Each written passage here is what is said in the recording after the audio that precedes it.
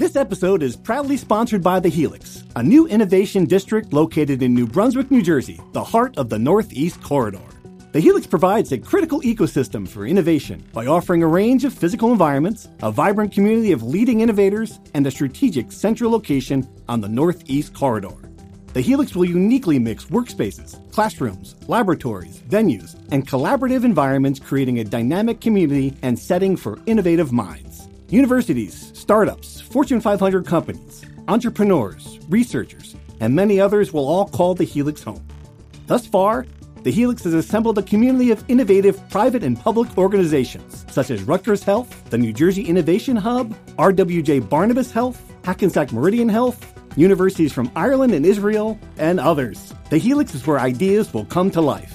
To learn more, visit helixnj.com.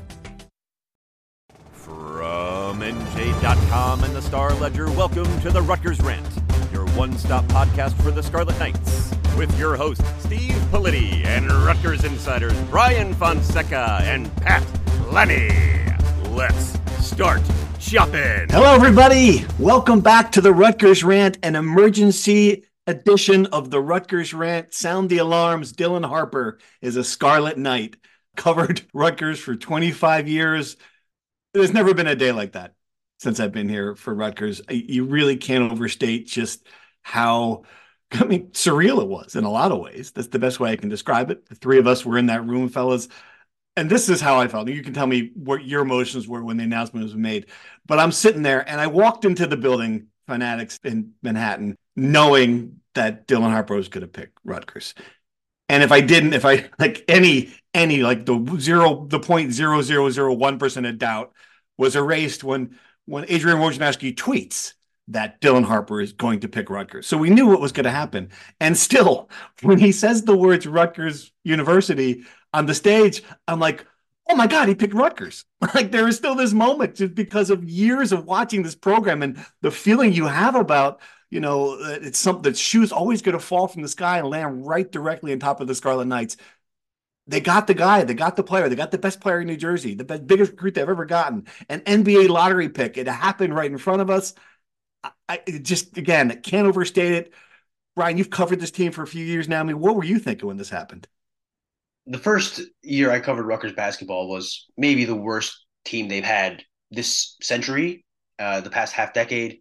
One of the worst they've had in years of misery. I remember being at the rack covering a 50-point loss to Purdue, just thinking this program may never, ever reach heights like that, ever. I mean, just will they ever be able to compete? So when you're sitting there in Lower Manhattan, a room packed with people, you have an NBA analyst moderating the event, you have family and teammates, and you have thousands of people begging us, how do I watch this live from home, about a player committing to Rutgers. And we knew it was coming. We knew for sure for about a week. And a great idea. It was coming for about a few months as this thing kind of winded down. But to see it happen is a whole other thing. To have it confirmed, it sets Rutgers up for its potentially greatest season ever. This is the greatest opportunity Rutgers basketball has ever had. It's surreal what this could mean 12 months from now. The possibilities are endless, and I'm sure Rutgers fans celebrate it all day and will be thinking about it for the next 12 months. Brian mentions Jalen Rose and, just the corollaries, and this is a 5-player Rutgers class. When that guy walked in, or when we heard that guy was going to come out, I mean, holy crap, it's like, could there be any more perfect? and for you, especially, since you were writing about this very thing, I mean, it's just sort of incredible. Yeah, fun fact that Jalen Rose brought up when I interviewed him was that, and I'm sure this has been published a million times, but he actually didn't want his group of players to be called the Fab Five. Like, he thought it was a throwback to a hip hop Fab Five Freddie, and they were stealing the thunder from him. So I asked him, do you have a nickname for this Rutgers team yet? And he said, listen, they could be the Jersey Fab Five, absolutely. But I'm not going to give him a nickname yet until I go to see them a couple times next year. So Jalen Rose was excellent as an MC of the event. He was so insightful, and it was almost like a passing of the torch moment. The spokesman of the Fab Five there to pass the torch to this next group of guys deciding to come together at Rutgers. The similarities are just, it's impossible to ignore. And I get it that people in Durham, North Carolina, or Chapel Hill, North Carolina, or Lexington, Kentucky, think we're stark raving mad about this, right? Like they get players like this all the time. It's not a big deal. But for Rutgers to go toe to toe with Duke, Kansas, Indiana, and I went up and added it up. You've got three programs with 14 national championships and 41 Final Four appearances. For Rutgers, a program that 10 years ago, if you told me this, if you told me 10 years ago that Donald Trump will be running for re-election as president, I'd be like, all right, well, that's possible. But compared to this, like that Rutgers would have a recruiting class that would beat out all of these national powers, have the two NBA top five likely lottery picks. It's just, I mean, you can't say it enough and where this program's been, Brian. I guess I keep on coming back to that. And like, look, we should move on. Steve Pikiell's got it in a different place. It is not the same Rutgers you covered when you started covering this team. Facilities, coaching, resources, Big Ten, the whole thing. Everything's changed, but still, I mean, that wasn't 40 years ago. That was like 5 years ago. Yeah, and I agree with you that this program is in a different place, but to go from the absolute basement to a really good floor they've built to this is an even bigger jump. You're competing with the big boys for this talent. They beat out Duke, a program that gets every kid they want. They've had something like 4 of the top number 1 classes in the past decade. They get the kids. They've gotten Kyrie Irving out of New Jersey. They've gotten Dante Jones out of Rutgers. They've gotten Bobby Hurley. They've gotten all these kids for as long as you can remember. And I know it's John Shire and not Mike Krzyzewski, but the aura of Duke is still there. And Rutgers beat out Duke. Duke wanted Dylan Harper. Dylan Harper was John Shire's one of his first major targets. They went after him hard. Duke beat out Rutgers. That is an almost unfathomable. You said that backwards. Even now, you can't say it correctly. Rutgers beat out Duke. Right. Even now, it's hard to put the sentence. It's convoluted. Exactly. Yes. Like Rutgers beat out Duke. We have no idea how this will work out on the floor. That's something that will be decided months' time from now. But again, like it puts you at a point where you think maybe Rutgers can compete with Duke and these blue blood programs on the court, and that they can have that run in the NCAA tournament in a year. Like I'm not sure this is a sustainable thing. I'm not sure that Rutgers is going to be competing with Duke, with Kansas, with Indiana for these top 10 recruits forever from now on. But to do it for 1 year, to put together, to become the third program in the past 15 years, to have 2 top 3 kids in a recruiting class, to join Duke and Kentucky in doing that, I don't think any Rutgers fan in their wildest dreams could have imagined this would happen ever. A few more things I want to mention just from the ceremony itself. And I think we would be remiss. So obviously he says it, he says going to college to Rutgers University, and then Jalen Rose brings the family up there. And I think it's important, like this does not happen without the relationship that Steve Pikiell has made with that family. And it starts with, of course, Ron Harper Jr., who he helped from a 2-star, from a guy who's just announcing his college destination in a gym like normal players do, to a guy who's on an NBA roster. And it happens because of that and because of Maria Harper. I mean, Rutgers fans, holy cow, if she's not on your Christmas card list, Dylan Harper's mom is the one who said, you know what? I'm not blown away. I don't care about the national championship banners at Duke. I'm not impressed with, Kansas's facilities and all that stuff. It's about relationships, and she could have blazed her own path, and she didn't care about that. And it's about Dylan saying, looking over there and seeing his 2 grandparents who are, getting up in age and thinking, all right, this is an opportunity for me to play a year where they can get to my games. And they were sitting in the front row beaming. I just can't tell you how much I love of all the fancy stuff happening and this fanatics and, autographed jerseys and all this stuff in this building. There's just this, elderly Filipino couple sitting in the first row of this, with big smiles on their face, Pat. It was so adorable. The best word I can use was adorable. When you think of recruiting, everyone always says, oh, it's about family and trust and all these things. And you never really know. But when you have that relationship with the Harpers, that it was transcendent in this process. There's no question about it. The faith that the Harper family has in Steve Pikiell and Brandon Knight and those guys, you can't really describe it. The way they took Ron and made him a superstar and developed him, I think that's really important too.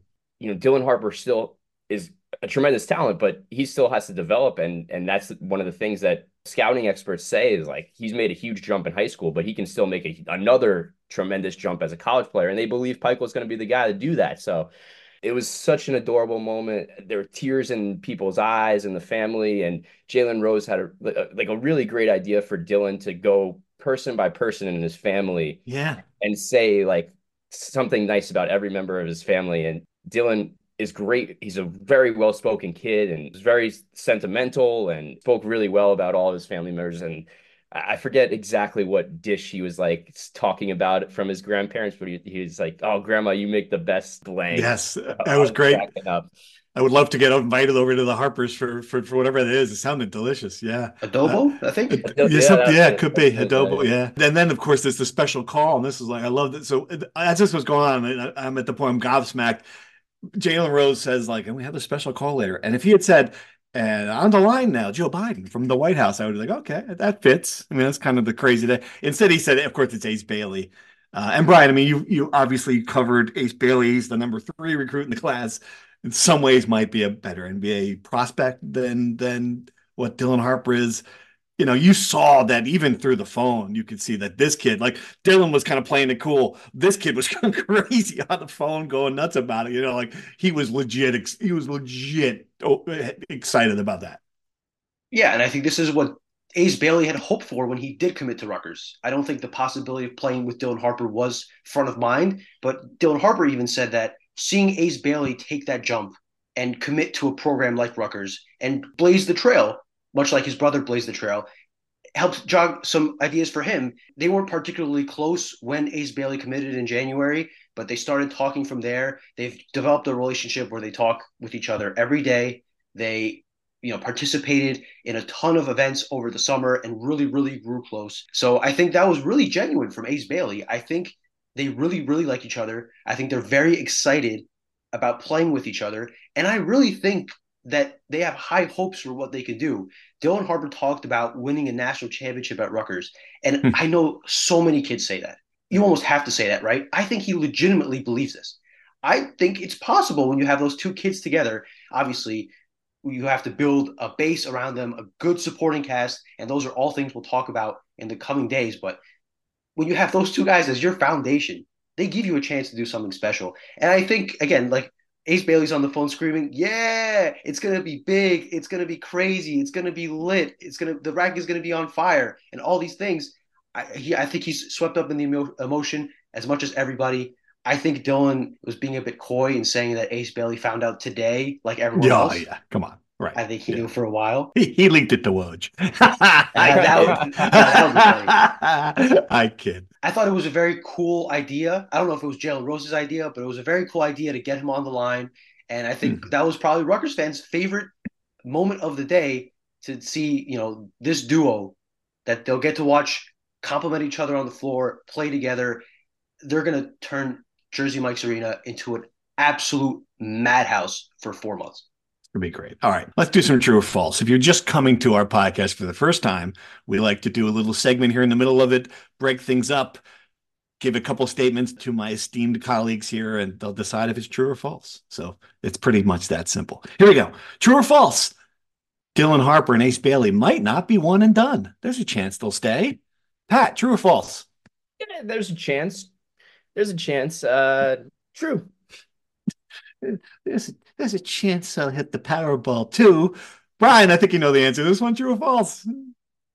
Absolutely false. Yes, it's false. And I love the well-meaning people, but they are out of here. What I would say is if they are not one and done, that is a bad sign. You want these guys to be one and done. Yeah, absolutely. Great point. They are all projected to be top 5 picks in the admittedly very early mock drafts for 2025, but they're top 3 players. They have huge expectations on them. If they don't go top 5, something catastrophic happens. True or false? Rutgers will reach the Final Four with Dylan Harper. Pat, it's too early to play this, but it's what we do. It's what we do. If he believes it, I believe it. Oh, man. True. Love it. Brian? I won't go too far in this, but I do think if they get a good supporting cast around him, and I do think that having those 2 players makes Rutgers a very attractive place for transfer targets. I think they're going to have to go pretty heavy on the transfer market to bolster the team. And I think having them together is a very big selling point. I'm not quite ready to say they're Final Four locks, but I will say if they have a great regular season as history shows they will, if they get into the East Regional and they make it to a Sweet 16 at the Prudential Center, I think that is 3/4 of the way to a Final Four, because 80% of those seats will be in Scarlet, and the rack will move up the Turnpike, and it will be one of the greatest environments in NCAA tournament history. And once you're in that, I think that gives you as good a chance as they've ever had to reach a Final Four. All right. I'll take that as a maybe true. I'm going to go. It's just so hard to make the Final Four, guys. I'm going to go false. The next one, though, true or false, we are getting way ahead of ourselves. It's quite possible that Rutgers will struggle to make the NCAA tournament. Pat, true or false? How can I say they're going to go to the Final Four and then struggle to make the? I just said, is it possible? I think the talent is so transcendent that it's not possible. Okay. False. Brian? The overwhelming majority of top 3 recruiting classes in the past decade have made the NCAA tournament. It is more likely they reach an Elite Eight than it is they miss the NCAA tournament. I will say absolutely, categorically false. It'll be about what seed they get, not whether they get into the tournament. All right. I'm going to be the guy who throws the bucket of water here because I covered the Seton Hall team. It was my beat in 2000 when Seton Hall had Eddie Griffin, Alger Barrett, Marcus Toniel, one of the top recruiting classes of the country. They went 15-16, lost in the first round of the NIT. I mean, stuff happens, man. I mean, it's tough. It is. I'm just saying it's possible. Possible. Not likely, but possible. So I'm going to false. I can win the Powerball as well. Yes, that's also possible, Pat, but not likely. True or false, the family was right to be mad at the Woj bomb. I mean, this was the story within the story. Adrian Wojnarowski breaks this news 10 minutes before it happens. Pat, were they right to be angry? True, absolutely. You would think a guy that has 8 million followers on Twitter could let a high school kid have his moment. Brian? True, because these things, again, everyone in the room knew he was going to Rutgers. Most people tuning in knew he was going to Rutgers, but you usually let high school kids publicly announce their decision and then report it. I don't know the mechanics of this. I don't know who he talked to figure this out, because I'm sure Woj knew he was going to Rutgers well before this. I think it sucks in the short term because it does steal the moment from the kid. I do think in the long term, it is valuable, because having Woj tweet about that and get hundreds of thousands, maybe millions of views on that tweet, it builds the brand. Sure. I think it's certainly good for Dylan Harper and Fanatics in the long term. In the short term, I can understand why he and his family were so upset. And I mean, Ron Sr. is probably still tweeting at Woj this morning, so I can totally understand it. The only thing I can say about it, and I've known Woj for 25 years, I'm going to say they're okay to be mad about it, but I just feel like behind the scenes, something happened. Like Woj does not need the scoop for his career. Obviously, that goes without saying. Somebody reached out to him and said, "Well, let's you break this story." And I wonder if Fanatics was involved. Again, they were mentioned in the tweet, so you see that like a sponsor. Obviously, they want as much as anybody. Like that's not usually how Woj breaks news by linking to the account of another company. I just think there's something else at work. I don't think we have all the information as best I can say it. The fact that the family was angry as they were leads me to believe that they certainly believe something here happened that went against an agreement. I trust them on that, but I just wonder, is a misunderstanding possible? I don't know. I mean, I just know Woj doesn't need this, doesn't want to ruin this kid's moment. I come back to that a lot, that something else here happened. So I guess maybe we'll find out in the coming days. All right, a couple more. True or false? The Wake Forest loss is proof the current team won't sniff the NIT. And this is a great moment. I get in the car last night, all this buzz about Rutgers winning. I turn on the radio and there's Jerry Recco. And Wake takes a 16-3 lead. I'm like, that is perfect, Rutgers. Pat, is this team in deep trouble? We're not even talking about a postseason team at this point. It's a really bad stretch. Maybe they recover against Seton Hall. So I think it's a little bit too early to write them off for the NIT, but it's certainly not looking good. Brian? I think we could scratch NCAA tournament trips from our calendar. Yeah. I think the NIT is still alive. I certainly think this team could finish with a winning record. I'm not 100% convinced like I was, most of the last 3 seasons. This certainly could be their first losing season in something like 5 years. They look disjointed. They are getting killed on the glass. They can't score. You can only press for so long. And I'm not sure there's any solution. That's kind of what I know Steve Peichel has done a really good job of rallying the troops in the past. I think he'll be able to right the ship to a certain extent, but you're limited with the pieces you have. They don't have shooting. They don't have a big who can finish around the rim.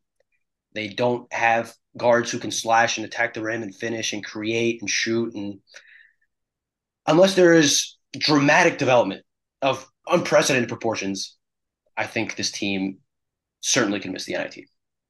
All right. And that's a good transition into the questions from our Rutgers insiders. Again, everyone, if you don't subscribe yet, this would have been a good time to have us, because we were texting the heck out of it. NJ.com/insider. We got a bunch of questions from them this week. A lot of them are related to the current team, because I think it's on people's minds. They watched that game. It was a buzzkill. There's no other way to put it. And here's one. I guess this ties into, well, do you think the class they have signed for next year is affecting the players on this year's team, knowing that they might lose their position next year? I don't know. Pat, you've covered a lot of teams. Is it possible that they see all the attention the incoming recruits are getting, and it's weighing on them? I think, yeah, absolutely. There's always a chance, especially in the new age of the transfer portal and things like that. I think it's realistic, but I think Peichel is a guy that is so honest and so speaks the truth. He's not going to miscombobulate the way he recruited these guys. He's going to be honest and upfront, and so I don't think that there will be like defections because of dishonesty or things like that. It'll just come down to playing time simply. And if you're not going to be on the floor, then that's your own, you either compete or you don't. And I think that would be the reason, not because of something that, Peichel was dishonest with them about or something like that. Experience the Heldrich Hotel, a luxury hotel that's perfect for both the business and leisure traveler. Ideally located within minutes of Rutgers University, the Heldrich is convenient to all the action and activities at SHI Stadium, Jersey Mike's Arena, and the Rutgers University campus. The moment you walk through the doors of the Heldrich Hotel and Conference Center, you know you're someplace different. A place with an independent spirit and a boutique vibe. A place where you can immerse yourself in your meeting or event as easily as you can the local culture. Located in the heart of the city, the Heldrich lets you experience all that New Brunswick has to offer. Whether you're coming to New Brunswick for a fun weekend with friends, in town for a Scarlet Knights game, or attending a business meeting, book your accommodations today at theheldrich.com. A related question to that, Brian, and it's about chemistry. How bad is the chemistry on this team? Some people are suggesting that the team is not close and players do not like each other, which is manifesting in itself into how they're playing. I don't think we have that information. That's true. Clearly, chemistry sucks. It's not like, you can see it live. They come out and they're down 16-3. That's a problem. And look, maybe we shouldn't be surprised. You took the starting backcourt off the team through NIL, losing Paul McKay and Cam Spencer, and now you're here with trying to blend in new guards, a bunch of new players trying to find their role. Yeah, I think chemistry is a big issue. Chemistry is a very recurring theme for Rutgers fans every time this program goes into a slump. It's happened. I've heard this plenty in the last 3 or 4 years. I think the previous question about the recruiting class coming in, I think all of this is like attempts of rationalizing the fact that they just don't have that much talent and they're just not that good of a basketball team. I think people don't want to face that reality and want to look towards these external factors that could somehow magically be fixed, and suddenly guys can start shooting 37% on threes and finishing their layups and grabbing rebounds and all these things they're not doing. I think that's the big issue. I think they're just not that good. And to your point, they lost 2 of their best players that they expected to have on the roster, which is a big dent. Cam Spencer would have been invaluable for this team. Paul Mulcahy would have been invaluable. They can't come back. I don't want to say stuck because that's not the right way to say it, but JaMychal Davis is playing significant minutes. In an ideal world, he is either redshirting or playing a very minimal role in developing this year. He's not ready to be a contributor as a college freshman. Gavin Griffiths, highly rated kid, in an ideal world, he is your 3rd scorer, your 4th scorer, a role player, and not the guy you put all your eggs in the basket to save an offense that's lost. In an ideal world, Cliff Omori lives up to the billing as the 2nd or 3rd best big in the Big Ten. In an ideal world, the transfers you get elevate the team and make up for the losses. None of that is happening. And I think Rutgers fans, and understandably so, don't want to confront the reality that it's going to be a long 2 more months. Not to be Debbie Downer, I think that's the reality. Again, they could turn things around, but the outlook is bleak. And I think this was always looked at as the year before the year, right? We looked at this 2024 recruiting class. That was going to be the year. This was going to be rough in comparison. And I said this, I think, in the summer. It's one thing to know that, to brace for the fact that this is the year before the year. To live through it is tough, especially after consecutive years of playing for postseason basketball. Right. You're just going to have to grind through the next 2 months. We'll be at a lot of Don Bosco games this year. Follow our Twitter feed and watch our Dylan Harper updates to cheer you up. I think that's going to be really your bigger source of happiness than watching this team this winter, unfortunately. All right, Dave from Basking Ridge has a great question. How many kids on the current roster are going to hit the transfer portal given how great a class is coming in? All right, so I tried to figure this out. Brian, you probably have a better sense of it than I do, but if I am looking at the roster correctly, there's only like 4 guys on the team that I am certain will be on the team next year, right? They are Derek Simpson, JaMychal Davis, Gavin Griffiths in the backcourt, and Antoine Wolfolk up front. Like, is there someone else that you can say, oh no, you're forgetting blank will certainly be on the team next year? I no longer say anybody will certainly be on the team. Well, right, but you know what I'm saying, yeah. Have a high probability. Correct. That's a good way of saying it. Better way of saying it. Absolutely. So guys we know for a fact will not be on the team. Austin Williams, Oscar Noah Palmquist. Fernandez. Oscar Palmquist does have another year of eligibility. Does he really? My He does. God, he's been around forever. Okay. Yes. So Andre Hyatt, Austin Williams, Noah Fernandez. Cliff O'Morey has another year, but barring a major reversal, he's gone. Right. A guy you forgot in your list, Jeremiah Williams, who his situation still has to get sorted out. It's unclear if and how much he would get punished for the gambling thing. The NCAA is still working that stuff out. I would say that's a fair list. I don't think it's impossible that other guys stay. And I think it's a little too early to be speculating about this stuff. But I will say it probably would be good for Rutgers to clear some space. And you have those 5 guys coming. You have the 5 incoming freshmen. And then you have 3 more scholarships to grab guys in the transfer portal. Right. Like grab reinforcements, add to the talent, and build a supporting cast around Ace and Dylan, who are day one starters. Those kids are starting. They're playing a major role.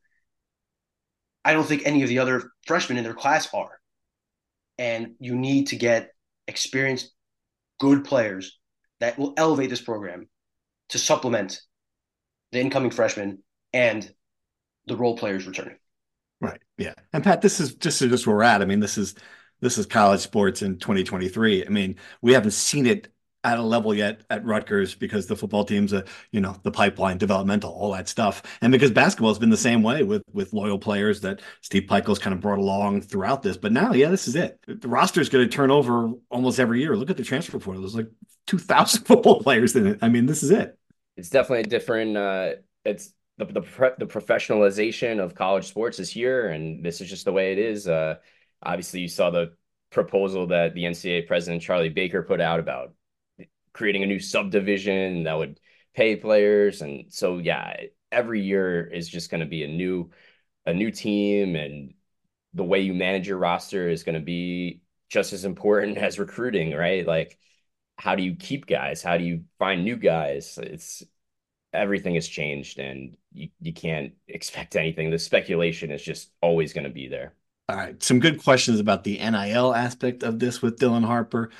Who got the deal inked with Fanatics, and will that be a continued pipeline for Rutgers athletics? First part of that. Second part, a bigger picture. Do you think signing Harper and Bailey will increase the amount of NIL coming in? Now that it's all built, will they come? That's great. And we talked to the Fanatics guys, and look, we asked them directly about what the deal is, and it's autograph signing, trading cards. I mean, Brian, you can elaborate on it, but the key part I got out of it is that if Dylan Harper walked to the front of the room and said, "I am going to Duke," the Fanatics deal was part of, like, it didn't matter where it's independent of Rutgers. Yes, this is nothing to do with Rutgers. He could have committed to Monmouth. The fact he's the top 2 player and a future NBA lottery pick is what is attractive to Fanatics. This is what these companies are doing now that you can make deals with high school players, is they're getting in very early. Much like agents try to get in very early with these top prospects to eventually hopefully cash in when they make it big. That's what Fanatics is doing. It's a multi-year deal. these PR guys, they're very slick. They would not tell us how many years is in a multi-year. So it could be anywhere from 2 to 200, but it's a multi-year deal. It's not contingent on him going to Rutgers or even going to college. It's just happens to favor Rutgers because it's an NIL deal that pays him for his talents. And he already is from a family that is of good means. They're not hurting for money. And this supplemental income is also good. So it maybe takes a little less pressure off of Rutgers to have to match what these other programs would do. I don't know where the NIL money is coming from. Dylan Harper said money is not important to him. Mm-hmm. I'll take that at face value. Fine.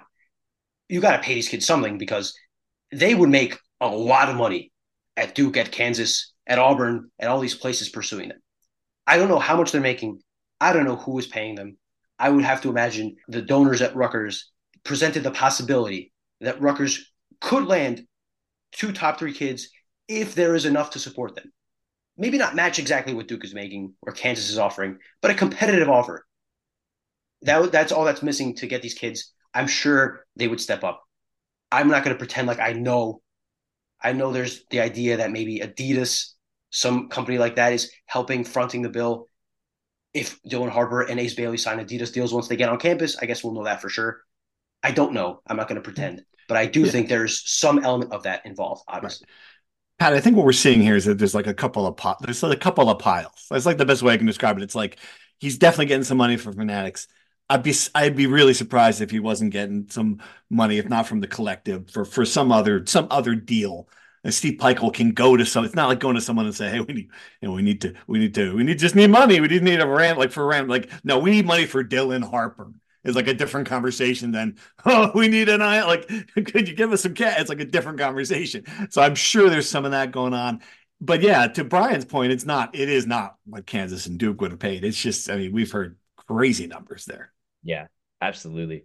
And bigger picture aspect of this too is that now that it is built, like the question said, the grassroots donations are going to start pouring in. I think if you talk to the Knights of the Raritan people or John Newman, whomever, that the groundswell of excitement over this is just going to be a huge boost for fundraising and the excitement. Everyone's going to be on board. Like the Bernie Sanders donations of like $10 are going to start pouring in and adding up. And I think that makes a big difference, right? Like you stir the pot with these great guys and everyone's so excited and you can capitalize on that excitement. So I think, of course, there's a huge pool of big picture donations that played a big part of it.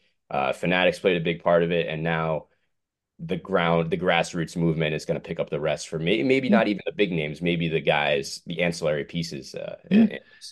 I do want, and like, not to dismiss the idea that Fanatics might not, see some value in this relationship. They're a New York-based company. The founder is a Long Island guy. Like I see possible the same way it's possible that Jersey Mike's. Again, these are not Rutgers alums. They're just companies in the area who might see, all right, look, they got it going on in Rutgers. This is college. This is as close as we can get to have a New York market college basketball team of some level that's not already sponsored by a company at St. John's. So I mean, it's quite possible that that's what's happening here. But again, it is, and I will say, look at it as an encouraging thing that Rutgers doesn't have to surrender in the NIL. In the marketplace, which of course that's sort of been a feeling like, well, we'll never be able to compete with Duke and Kansas. Well, yeah, all right. Clearly that's not true.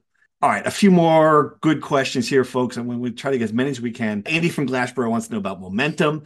If they're projecting Ace Bailey and Dylan Harper's one and dones, do we essentially have 1 year with them as freshmen or make a run, or what can Rutgers do to keep the momentum going? Brian, I mean, I think that's part of what's good about this class, and we're not talking a lot about, is that this will be a developmental year for 3 of those recruits, right? I mean, like the other, as good as those 3-4 stars that are coming in, Leith Somerville, Dylan Grant, they'll be role players.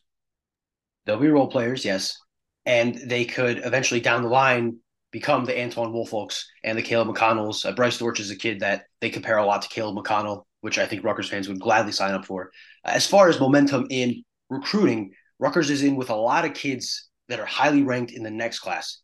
5-star guard Darius Acuff, 5-star guard Trey McKinney, who was on the same official visit as Dylan Harper and Ace Bailey and saw the love Rutgers fans had for them, if he's watching closely their season next year, if he could see them develop over the year, if he could see them have some success with Rutgers and show it's possible to be a highly ranked kid, go to Rutgers, have success, go to the league, that is a strong selling point for Rutgers to give to him and even the kids beyond. Because by the time Ace Bailey and Dylan Harper are in the draft, McKinney will have decided where he's going. But the 2026 kids, the 2027 kids, like this is something that you can go into any living room and say, I got this kid. I did this with him. We won this many games. We went to this tournament. We developed him into an NBA draft prospect. It's possible that you don't have to go to Duke. You don't have to go to Kansas to live up to your NBA potential. You could do it at Rutgers. And I think that for a really strong recruiter that Brandon Knight already is, that Steve Pikiell has shown that he has become, that's a very, very powerful thing they could bring to any recruiting pitch. Absolutely. The concern is that Brandon Knight might be doing it for his new team as a head coach. I mean, I just can't fathom that he won't be hired. I just can't after this. But anyway, that's a different point entirely. For Rutgers, though, yeah, you make a great point. And I think that's what's forgotten is this class is those guys would have been the star of the other guys in the class would have been the star of any other recruiting class. So in some ways, Steve Pikiell has sort of set the floor on what he's shown he can get guys. Dylan Harper is, for a million reasons, an anomaly. They're not going to get another Dylan Harper. But yeah, I think it shows that you can still get high-level players and build the program. You don't have to scour for the next Geo Baker or some under-recruited kid from New Hampshire. I think that's what the takeaway I got from this. Now, the big thing that we've discussed a bit is they do have to cash in on this. Like, as good of an opportunity as it is to have these players, you can't mess it up in their development because that will be used against you in recruiting. Of course, yeah. Right. So that's the flip side of this. This is a very high reward situation with it's a very delicate balance that you wrote this in your column this morning. This is your one opportunity. You have to cash this in if you're Rutgers. That doesn't mean winning a national championship. That means having a season good enough where people feel like you lived up to the potential that you have in front of you. Steve Pikiell has used to coaching the Geo Bakers and the Caleb McConnells, those kids you mentioned. He's used to rallying around the idea that they're the underdog and they are going to prove everyone wrong. Now everyone's going to see if they can be proven right that these kids are that good and what you can do with them. We don't know. I mean, that's the fascinating thing about this. We don't know how Steve Pikiell will manage these kids. It is fascinating because really, his entire coaching philosophy is built around we're going to take this kid and we're going to groom him and polish him. In 5 years, you're going to have a good college basketball player. Now it's like in 8 months, we're going to walk him to bro hug Adam Silver on the NBA stage. It couldn't be any more different from the attention, from the pressure, from the priorities. I mean, it is a big change. You got to take a page out of John Calipari's book and learn how to coach these one and done kind of guys, because managing their expectations and keeping them happy is a whole nother element of coaching that Pikiell hasn't had to deal with. Managing expectations, keeping everyone happy. Like these are things that are difficult to manage. And it's really, really going to be fascinating. But I think he's just such a good guy that people love him and want to be just successful for him, that is probably his best strength as a coach. So right. I think he's in a really good position with this group who, by all accounts through our reporting and all this, they all also have like great personal connections with the assistant coaches too. So it's just a fascinating dynamic to this whole class and how it all came together. So I think it should be really special. But you're right, like everything, and even the Jersey Mike's Arena is going to be changed at some point because of this, right? Like they're going to make the big renovations, and they got to capitalize on this groundswell of excitement. All right, two more. We'll get one joke and one good little story. The first, of course, the joke is, can Harper play quarterback? Sorry, couldn't resist. Got to bring it back to the football team, which we are not discussing in this podcast. It's an emergency basketball podcast. Good line, though. And then finally, I asked on the Rutgers Insider, I just said, give me a story. Is there a story about seeing this moment? And a lot of people were just like, hey, look, I teared up. I got emotional. I was angry when Woj. Look, I got a lot of different things. But my favorite one was like from someone, my check engine light had been on for 3 days. I was driving home from work and had the live stream on. The second Dylan put that hat on, the light turned off and my car seemingly fixed itself. A freaking Christmas miracle. I love it. Dylan Harper, the karma of Dylan Harper is if you can get the check engine light to go off in a car, which I tell you, mechanics can't even do half the time. It truly is. This, like, I mean, that is a day. That is a day for a Rutgers fan. Thank you for sharing that story because, like, you can remember, like, how good of a day that would have been for you. You can both get the best player from New Jersey, the best recruit in Rutgers history, and not have to take your car to the garage. It is a Christmas miracle. Oh, fellas, how you doing? You tired? I mean, where we at now? How many hours of sleep you're working on here? Not many, but I'm juiced up because I'm thinking about watching Dylan Harper and Ace Bailey at Jersey Mike's Arena. I don't think we've talked about like what to expect when they're on the court. Like people know they're really highly ranked kids and they're going to be exciting. But Dylan Harper is like one of my favorite prospects to watch in his class. Multiple coaches I've talked to have mentioned this. Mike Rice, the former Rutgers coach who coached him at a camp in Atlanta this summer, said he's always under control. It always looks like he knows what he's doing. Like he's moving in slow motion. And he's doing this against like elite prospects on the AAU circuit. To watch him operate in a college environment at Rutgers will be very, very fun. And then obviously there's the absolute freak athlete that Ace Bailey is. One analyst said that he goes for too many home runs. That's his major issue. He's always going for the big play, the big dunk, the big three.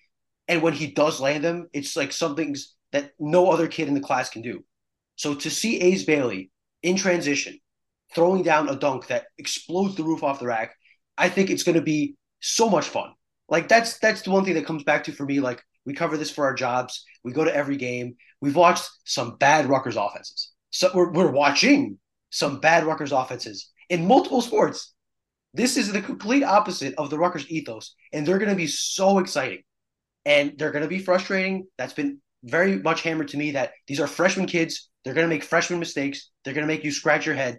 But when things go right, when these kids live up to their potential on the court in those moments, it's going to be something that has never been seen at Rutgers. And that's what's going to keep me going for the next few months, just to getting ready to see something that we've talked about being possible for months. It's going to happen, and it's going to be incredible. Pat, maybe we should. That's about as happy as I've ever heard Fonseca talk. Maybe we should end there. I mean, there's possible. I don't know. I don't think there's ever been more enthusiasm. I guess that's what happens when you drink 6 Red Bulls in one night and just living on pure adrenaline at this point. So yeah, wrap it up. That was terrific. Perfect way to end it. You guys are fired up. You guys got to be fired up. Come on. Of course. Shaking. I was trying to type on that live blog yesterday at the announcement ceremony. Like, then the Woj bomb happened. It's like, oh my God, this is unbelievable. And like my legs still haven't stopped shaking. Like I'm a nervous wreck still. I feel like I did after Eli Manning led the Giants to the Super Bowl. I'm just kind of numb. I'm just like, something. So I recognized something incredible happened the day before. But looking back, I'm like, wow, what, really? So I'm going to drink a lot of coffee and myself and try to get jazzed up. But all right, everyone, listen. Thanks for your questions. Thanks for listening. I hope we put it in perspective for you. It's a cool moment in the history of Rutgers athletics, and the best part about it, it's just beginning. So we'll sign off from the Emergency Podcast, and we'll be back very soon to talk about regular stuff. Thanks for listening. Thank you for listening to the Rutgers Rant. To participate in the conversation and receive live updates about the Scarlet Knights directly to your phone, sign up at nj.com/insider.